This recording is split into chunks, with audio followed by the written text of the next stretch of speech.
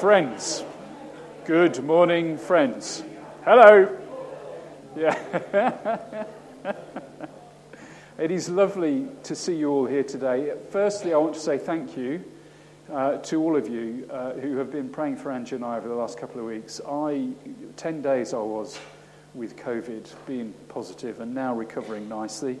Angie is recovering, but not quite as nicely. So continued prayers would be appreciated. Thank you for that. We are here to worship God. Very warm welcome to you if you are here in the space. Warm welcome if you're joining us via a screen. Wherever you are, we pray that you will sense the presence of the risen Jesus among us. So we begin by hearing some words from the psalmist. Shout for joy to the Lord, all the earth. Worship the Lord with gladness. Come before him with joyful songs. Know that the Lord is God.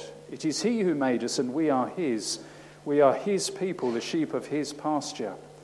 Enter his gates with thanksgiving and his courts with praise. Give thanks to him and praise his name, for the Lord is good, and his love endures forever.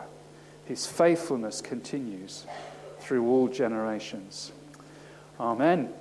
Let us stand and sing together, for I'm building a people of power.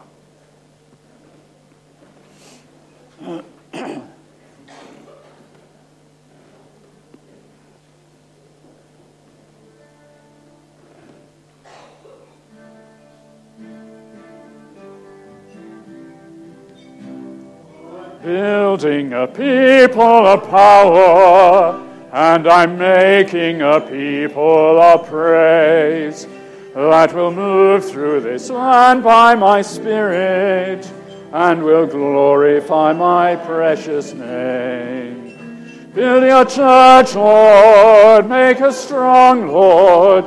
Join our hearts, Lord, through your Son. Make us one, Lord, in your body, in the kingdom of your Son.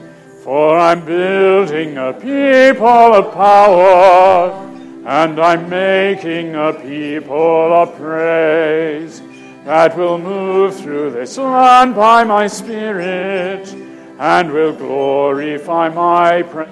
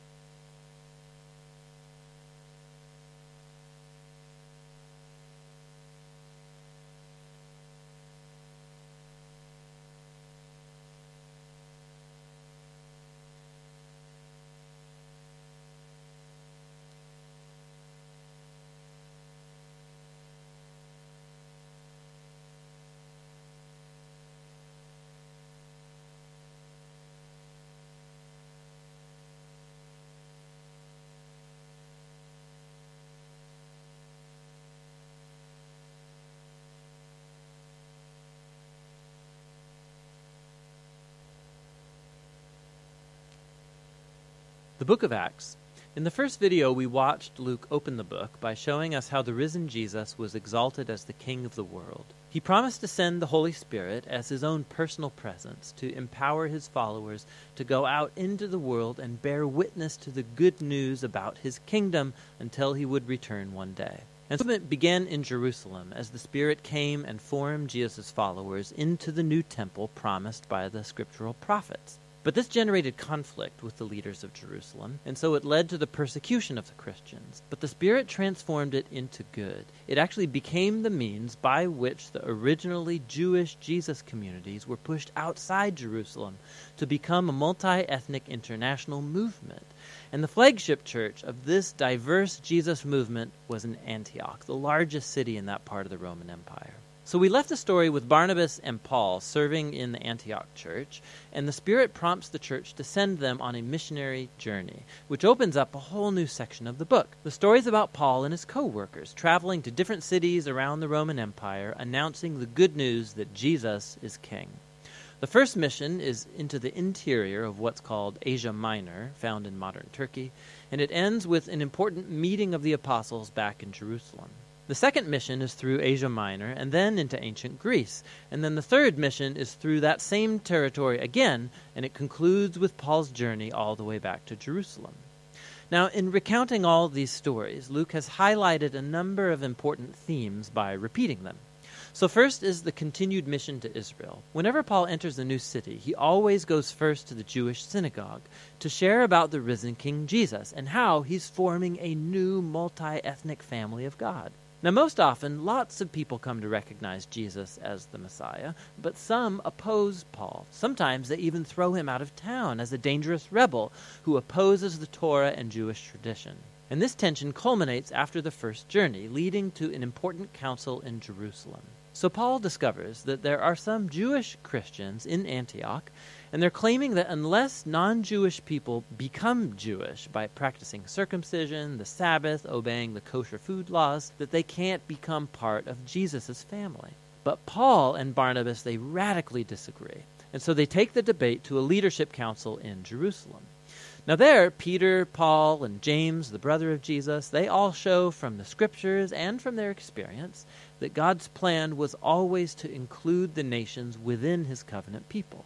So they write a letter requiring non-Jewish Christians to stop participating in pagan temple sacrifices, but they don't require them to adopt an ethnically Jewish identity or obey the laws in the Torah. Now, this decision was groundbreaking for the history of the Jesus movement. Jesus, he's the Jewish Messiah, but he's also the risen King of all nations. And so one's membership among his people is not based on ethnic identity or following the laws of the Torah. It's based simply on trusting Jesus and then following his teachings. And it's this multi-ethnic reality of the Jesus movement that leads us to the next theme Luke wants us to see in the missionary journeys, namely the clash of cultures between the early Christians and the Greek and Roman world. Luke records multiple clashes in Philippi, Athens, and Ephesus. Paul goes and announces Jesus as the revelation of the one true God and as the King of the world, who shows up all other gods and idols as powerless and futile. And his message is consistently viewed as subversive to the Roman way of life, and he gets accused of being a dangerous social revolutionary. These stories show how the multi-ethnic, monotheistic Jesus communities did not fit into any cultural boxes known to the Roman people. The ancient world had just never seen anything like them. And the Christians aroused more than just suspicion. Another theme Luke repeats is how Paul and the Christians are constantly being accused of rebellion, even treason against Caesar, the Roman emperor. People heard Paul correctly. He was announcing that there's another king, Jesus. And they also correctly saw that the Christian way of life was a challenge to many Roman cultural values. But every time Paul gets arrested and interrogated before Roman officials, they don't see any threat, and he's dismissed. These stories show us the paradox that the early church presented to the world. It was a Jewish messianic movement, but it was ethnically diverse, full of communities that treated men and women and rich and poor and slave and free all as equals. And they all gave their allegiance to King Jesus alone and no other god or king. And so their very existence, it turned upside down the core values of Roman culture, but the Christians posed no military threat because Jesus taught them to be people of peace. And so the only crime Paul and the Christians can be accused of is not conforming to the status quo. The book's final section returns the focus to Paul's witness, spreading from Jerusalem to Rome. His final missionary journey ends back in Jerusalem, where his controversial reputation precedes him. He gets attacked by Jewish people who think that he's betrayed Israel, which attracts the attention of Roman soldiers who think Paul's a terrorist from Egypt starting a rebellion. And so he gets arrested. From here, Paul is put on trial, first before the Jewish leaders of the Sanhedrin in Jerusalem, but then before a series of Roman leaders in Caesarea. There's Governor Felix, who puts Paul off for the next governor, Festus, who eventually brings Paul before King Agrippa. He ends up in prison for years, even though at each trial the charges never stick to him, because all he's doing is announcing that his hope in the resurrection has been fulfilled in King Jesus. This is hardly a crime.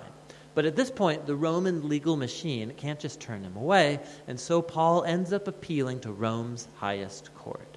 Now, you would think that all this prison time would be a setback for Paul, because his heartbeat is to be on the road starting new Jesus communities. But the Spirit orchestrates everything for good in this book. And so the imprisonment gives Paul time to have his most important apostolic letters written. And these become the way that his missionary legacy is carried on long after he dies. Eventually, Paul was transferred as a prisoner to Rome. And after a terrifying near-death voyage across the Mediterranean, Paul ends up in house arrest in Rome, awaiting his delayed trial. And so he's able to host, in quite a nice house, regular meetings that reach Jews and Gentiles. And the book's final words are about how Paul is announcing the kingdom of God and boldly teaching all about the Lord, Jesus, the Messiah, totally unhindered, all happening right under Caesar's nose in Rome. The unified work of Luke, Acts, it does so much more than give us a history of Jesus and the early church. He's showing how the kingdom of God came on earth as in heaven, through Jesus' life, death, and resurrection, through the coming of his Spirit, to empower the church to bear witness from Jerusalem to the ends of the earth. And as Luke has told this story, he's given us scores of examples of what faithfulness to King Jesus looks like. It looks like sharing the good news of the risen King Jesus in word and in action. It means forming diverse Jesus communities where people of all kinds come together, where they're treated equally and give allegiance to King Jesus and live by his teachings. And all of this is done by trusting in the power and the guidance of the Spirit to lead the way forward. And that's what the book of Acts is all about.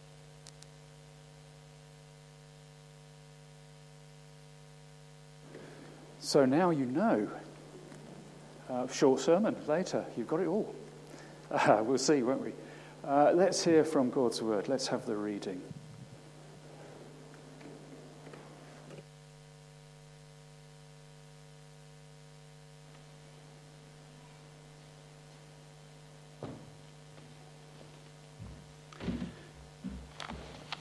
Just checking that it's the right one. Yeah. It's from Acts chapter 5, verses 17 to 42, and it's about the persecution of the apostles. Then the high priest and all his associates, who were members of the party of the Sadducees, were filled with jealousy. They arrested the apostles and put them in the public jail. But during the night, an angel of the Lord opened the doors of the jail and brought them out. Go, stand in the temple courts, he said, and tell the people all about this new life. At daybreak, they entered the temple courts as they had been told, and began to teach the people. When the high priest and his associates arrived, they called together the Sanhedrin, the full assembly of the elders of Israel, and sent to the jail for the apostles. But on arriving at the jail, the officers did not find them there. So they went back and reported. We found the jail securely locked with the guards standing at the doors, but when we opened them, we found no one inside. On hearing this report, the captain of the temple guard and the chief priests were at a loss. wondering what this might lead to. Then someone came and said, "Look, the men you put in jail are standing in the temple courts teaching the people." At that, the captain went with his officers and brought the apostles. They did not use force because they feared that the people would stone them. The apostles were brought in and made to appear before the Sanhedrin to be questioned by the high priest. "We gave you strict orders not to teach in this name," he said. "Yet you have filled Jerusalem with your teaching and are determined to make us guilty of this man's blood." Peter and the other apostles replied, "We must obey God rather than human beings. The God of our ancestors raised Jesus from the dead, whom you killed by hanging on a tree. God exalted him to his own right hand as Prince and Saviour, that he might bring Israel to repentance and forgive their sins. We are witnesses of these things, and so is the Holy Spirit, whom God has given to those who obey him."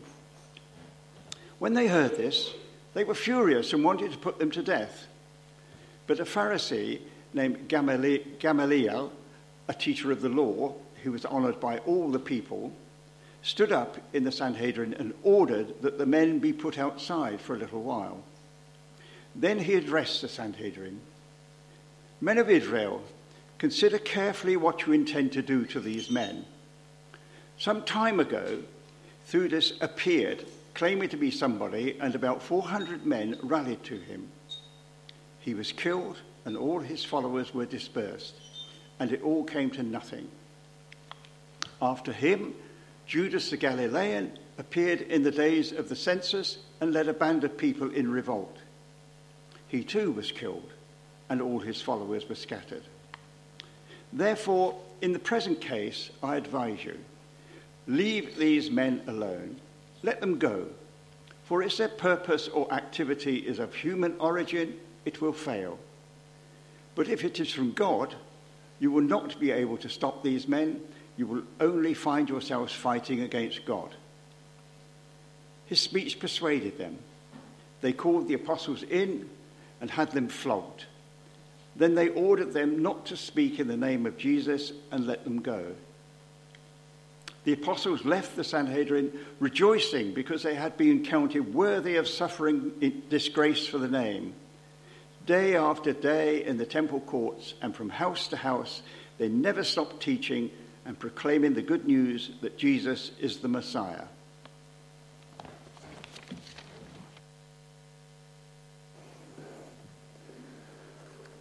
Thank you. Right. We shall sing together once again. Those of you that are able to stand, please stand as we sing "I Believe in Jesus."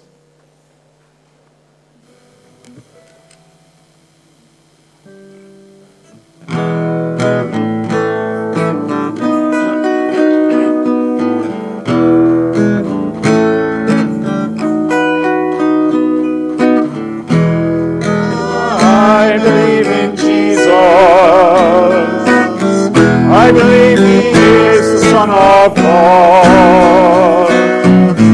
I believe he died and rose again. I believe he paid for us all. And I believe he's here now, standing in our midst, here with the power to heal and the grace to forgive. I believe in you, Lord. I believe you are the Son of God. I believe you died and rose again. I believe you paid for us all.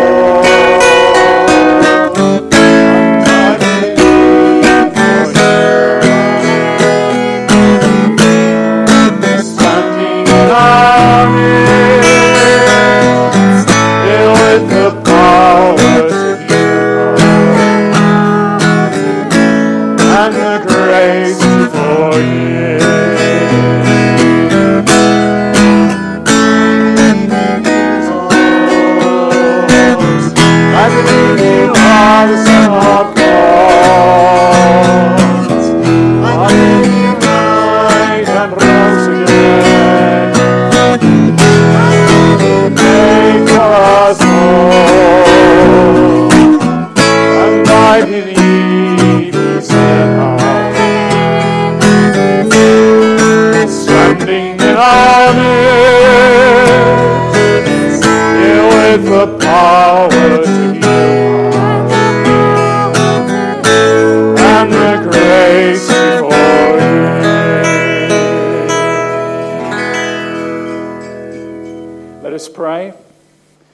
God, once again, we've come to say thank you in this most practical of ways.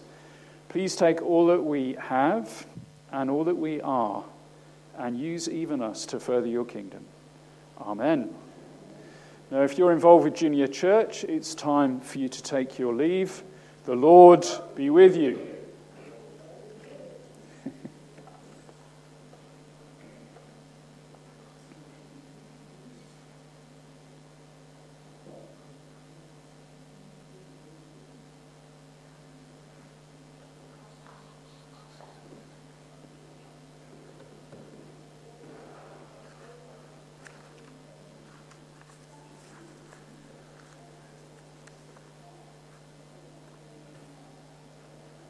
Come to our prayers of intercession, and as always we'll bring issues from around the world and those friends that we know that are unwell and need our prayers.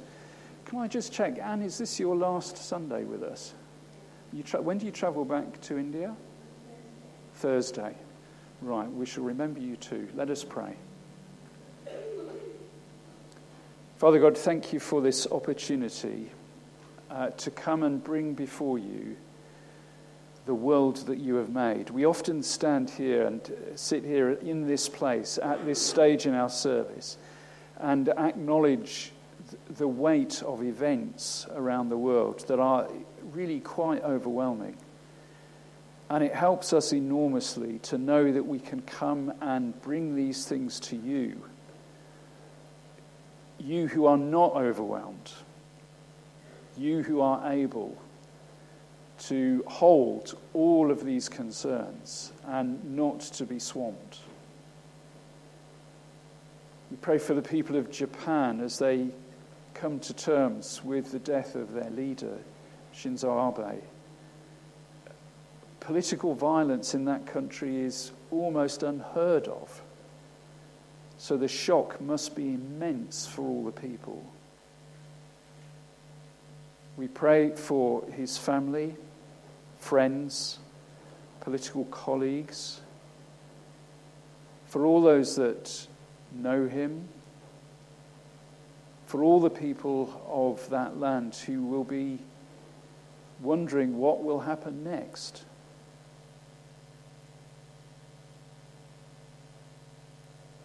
We pray for those folk in Australia who have been overwhelmed by floods in recent weeks. Many of them instructed to leave property, to leave homes and livelihoods in order to keep them safe, but not wanting to.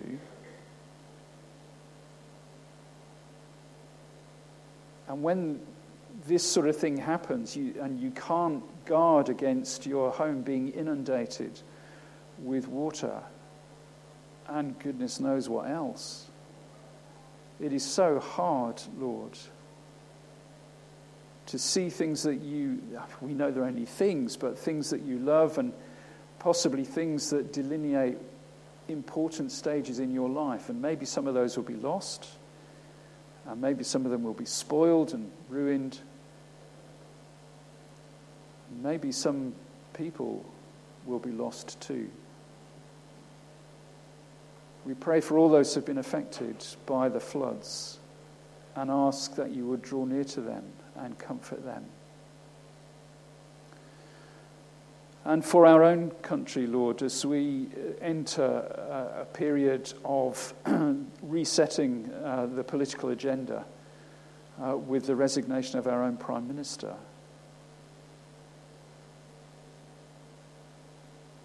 everybody's thoughts now turn to possible succession, and whether we're Tories or not doesn't make any odds.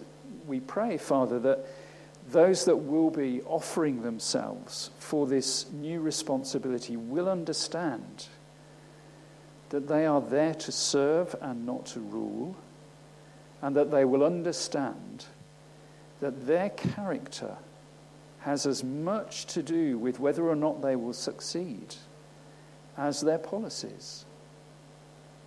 We pray that any who live their lives in boxes will be discounted. We pray that there will be a consistency across the whole of the life of all those that offer. so that honesty and integrity will be the watchword once again for our government and for those who seek to govern in our name. We know that we can reset, Lord, and we're glad that we are able to. But we don't want to be doing this every 5 minutes. So let those who are considering putting their names forward understand the enormity of what they're going to take on. And may they understand, to have the trust of the people, they have to live a life that is worthy of that trust in every department. We turn our eyes away from bigger things, things that are a bit further away from us, and draw nearer to our own community. We give you thanks for Anne and for her time among us. It's been lovely to speak with her, listen to her, and it was lovely to have her speak a little about the work that she has done down through the years in India with BMS. Thank you for the breadth of that work, for the education and care and love that she has lavished upon so many in that land. Thank you that there are many whose lives have been transformed because of the work that she has done and continues to do. We're glad that we have met her, and we pray for her safe arrival back home as she would deem it. We thank you that there will be people waiting to greet her when she gets back, people who have missed her while she's been away. And whilst she is away from us, we too will miss her. But we will pray now with more knowledge, more awareness, and perhaps a little more fervour for the work that you are doing through Anne in that great country. We pray your rich blessing upon her and all her endeavours. We think about our own friends here. Some may be unwell. Some may be bereaved. Others recovering from illness. Some may be so joyful at the blessings that you have bestowed. Whatever condition our friends find themselves in, Lord, will you be all that they need right now? Will you draw near to them, meet their need, and bless them with every good thing, we pray. We gather up all of our prayers in the prayer that Jesus taught, saying, Our Father, who art in heaven, hallowed be thy name. Thy kingdom come, thy will be done, on earth as it is in heaven. Give us this day our daily bread, and forgive us our trespasses, as we forgive those who trespass against us. And lead us not into temptation, but deliver us from evil. For thine is the kingdom, the power, and the glory, forever and ever. Amen. Amen. Friends, we are to sing once again. Jesus is the name we honour. If you're able, please stand.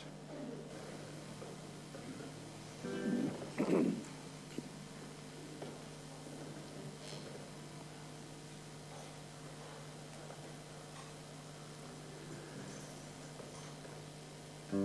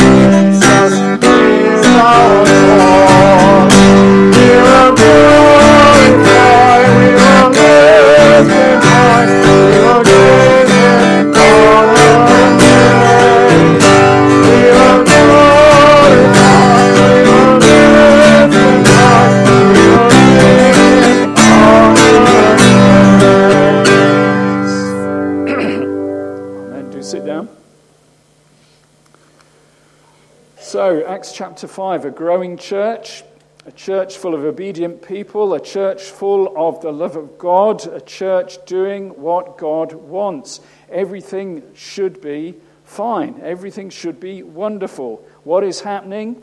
The church is being persecuted. The church is being hammered on all sides by authorities that don't understand what is going on, by authorities that see them as a threat. Why is this? Why are things not hunky-dory? Given that they are doing what they're supposed to be doing, a growing church and obedient people, etc., etc. Why is it happening? Well, it's happening because they are doing what God wants. It is happening because they are an obedient people. They are full of the love of God. They are doing what God wants. That's difficult, isn't it? I mean, that's not the deal, surely, that you sign up to when you become a Christian, is it? Well, I must say, friends, some days I look at my own life and I wonder to myself, why has this all gone a bit pear-shaped? Why has it gone a bit wrong? Why is there all this hassle? As far as I can see, I am doing what God requires of me, so why? And then the answer comes back, Kevin, it is because you are doing what I want you to do. It is because you are being faithful. It is because you are being obedient. It is because you are demonstrating my love to those that are all around you. There are those that don't want that to happen. If you do become a thoroughgoing Christian disciple, the promise of Jesus is not all your troubles will be over. The promise of Jesus is this: I will be with you always. So the test, if there is such a thing, of the genuineness of our faith is not how quiet your life is or how turbulent your life is, but this: can I discern the presence of the risen Christ by my side in all of the changing circumstances of my life? It'll take some time for you to review all the circumstance and to come to a conclusion about that. But it's worth doing. It's worth having that question in the back of your head. So there's persecution for this growing church. There is also a sense of awe and wonder amongst all the people that are around these new Christian communities that are forming and being formed. The mission of Jesus is continuing through the fledgling church. The apostles' teaching, always referring back to Jesus, and we heard it earlier in chapter 5 as Terry helpfully read that for us. The authorities saying to the apostles, you seem to want to pin the death of this man on us. Well, yes, absolutely, because you did it. I mean, that's why you are responsible. Well, not just them, but all of us. There are all sorts of miraculous things going on. Again, the apostles in the lead with all of that, especially healing. They're held in reverence by all the people. The church is growing at a steady rate. There are more and more converts coming through, it seems, each week. The conviction that Jesus is alive is growing throughout the region and certainly amongst this fledgling church. Verse 17 highlights the reason for the persecution. Then the high priest and all his associates, who were members of the party of the Sadducees, were filled with jealousy. They're all jealous of the success that these unschooled people are having in proclaiming the goodness of God. And again, there's a warning, I think, for all of us who would own the name of Jesus and who want to see the kingdom of God being proclaimed and established in our church and in the locality. Baptists, we're very keen, to see the church grow. Well, we mustn't we? Because we are dependent on a growing church to see all the things that we want to see happen in the locality. If we don't concentrate on growing the church, then we should be dead. When we see others who are doing the same things we're doing, saying the same things we're saying, and their church is growing and ours isn't, you think to yourself sometimes, well, what on earth is going on, God? Don't be jealous. Don't be dismayed by that. Thank God that he is at work amongst, our fellow religionists, our co-religionists, our sisters and brothers in Christ, whatever label may be attached to them. And if it is possible for us to encourage them to continue in the vein that they are, then that's what we should do. Eventually, God will honour that. It's not a competition. We are not in competition with anyone. We are in cooperation with one another. That's what we need to be doing. The high priests, the Sadducees, they're all jealous, and they call for a second arrest for Peter and John, and a first arrest for all those others that are with them. And it's a mass arrest for preaching the gospel. One wonders if that were an offence in this country, how many of us might find ourselves in a cell. Please God, it will never happen in our country. But we must guard against jealousy. The disciples tell Jesus in two of the gospel accounts, Mark 9 and Luke 9, the disciples tell Jesus about someone they saw casting out demons in your name, but they're not part of our group. So we told them to stop. And Jesus says, no, don't do that. Those that are for you, if they are, if they're speaking in my name, then they're a part of what I am doing. So do not stop them. So when there are other Christians in the locality, we should seek to encourage that. So the persecution comes, the arrests happen, they're thrown into jail, and they are wonderfully, miraculously released by an angelic visitation and encouraged to continue their witness, which they do the very next morning. And that piece is really quite funny, isn't it, in the reading? Right, bring the prisoners out. Oh, they're already out. And they're in the public square and they're still preaching in the name of Jesus, which we told them not to do. So they're dragged back in front of the council. We told you not to do this. Having brought the apostles, they made them appear before the Sanhedrin to be questioned by the high priest. We gave you strict orders not to teach in this name, he said. Yet you filled Jerusalem with your teaching and are determined to make us guilty of this man's blood. Peter and the other apostles replied, we must obey God rather than men.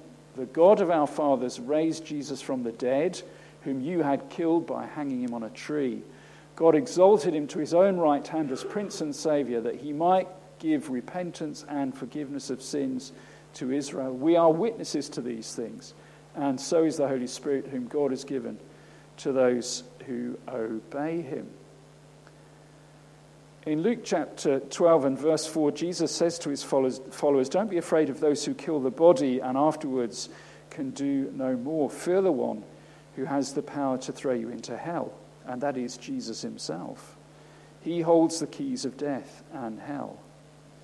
Proverbs chapter 1 and verse 7 reminds us that the fear of the Lord is the beginning of wisdom. That is awe and respect for God and for all that he is doing. And then we get that intervention by Gamaliel. Verse 33 says, when they heard this, they were furious and wanted to put him to death, wanted to put them to death. But a Pharisee named Gamaliel, a teacher of the law, who was honored by all the people, stood up and ordered that the men be put outside for a little while. And then he gives that little potted history lesson, doesn't he? It's a very wise intervention. Be careful what you do with these men. And then he lays these two examples before the council. Theudas with his 400, and Judas the Galilean and his followers, revolutionaries. Once the leaders were dealt with, the followers all disappeared. Now, the same thing will happen with these men if their teaching has a human origin, if their teaching has a human base. On the other hand, if this is from God, well, there's absolutely nothing that we can do about it. We may even find ourselves fighting God, which would be unthinkable. So the apostles are called back in, they're flogged, and they're warned again not to speak in this name. And what do the apostles do? Well, they leave rejoicing. Do you remember we did that series some months ago on the Beatitudes? Blessed are you when you are persecuted. Do you remember what we said then? Our focus needs to be on Jesus. It needs to be on him because he is our heavenly reward. Heaven is the ultimate reality for us, and it's really quite hard sometimes to hold on to that in the midst of all of the circumstances of our lives. But that is the ultimate destination and the ultimate reality for those that know Jesus as Lord and Saviour. Are we acting as God's agents on the earth? Are we motivated by Christ's compassion? Then it is highly likely that we will come into conflict with the powers and dominions. It is highly likely that we will be persecuted just for being Christians and for witnessing to the goodness and love of this Jesus. The apostles never stopped teaching and proclaiming the good news that Jesus is the Christ. They never stopped. If persecution should come our way, and please God, it doesn't, then let us hope that we are able to rejoice as the first apostles were, because we have been counted worthy. Our focus is on him. Whatever happens, friends, whatever befalls, never stop loving, never stop witnessing, never stop. Let us pray. Father God, thank you for your word and for all that it teaches us. Thank you for the little portion we've been able to just focus on this morning. We pray that you will help us to be all that we should be under your hand, that you will help us to love continuously, that you will help us to love unendingly. It's a big ask, but it's what you did, and it's what you call us to do in our turn. We pray that you will continue to work with us, helping us, polishing and refining us, that we might reflect your love and compassion for the world that you have made. And whatever comes our way, whether that be good or ill, help us never to stop loving the people that you put us among and loving you. We ask all of this in your glorious name. Amen. Friends, we sing our closing hymn together. Oh, for 1,000 tongues to sing my great Redeemer's praise. If you're able, please stand. So this is a brilliant hymn. I hope you're ready for a good sing. The music is brilliant, and if you're familiar with the bit at the end of the verse where the ladies and the men do different things, then give it lots of welly, go for that. But can I also draw your attention to the words? Following on from what Kevin's been saying, this is our last hymn, and so the last verse of this hymn sends us out into the week. Whatever the week's going to bring us, it sends us out into the week. And the last verse says, "My gracious Master and my God, assist me to proclaim, to spread through all the earth abroad the honours of thy name." So let's go into the week with that. Let's have a good sing.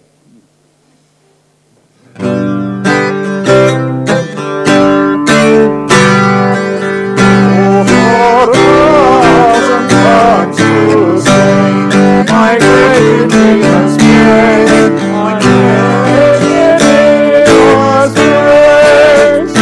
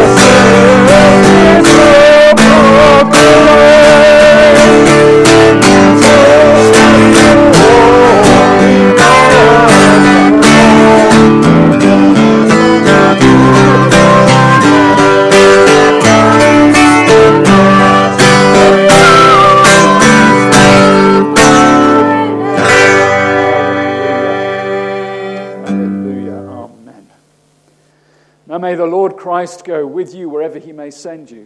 May he guide you through the wilderness and protect you through the storm. May he bring you home rejoicing at the wonders he has shown you. May he bring you home rejoicing once again into our doors. In the name of the Father and of the Son and of the Holy Spirit. Amen.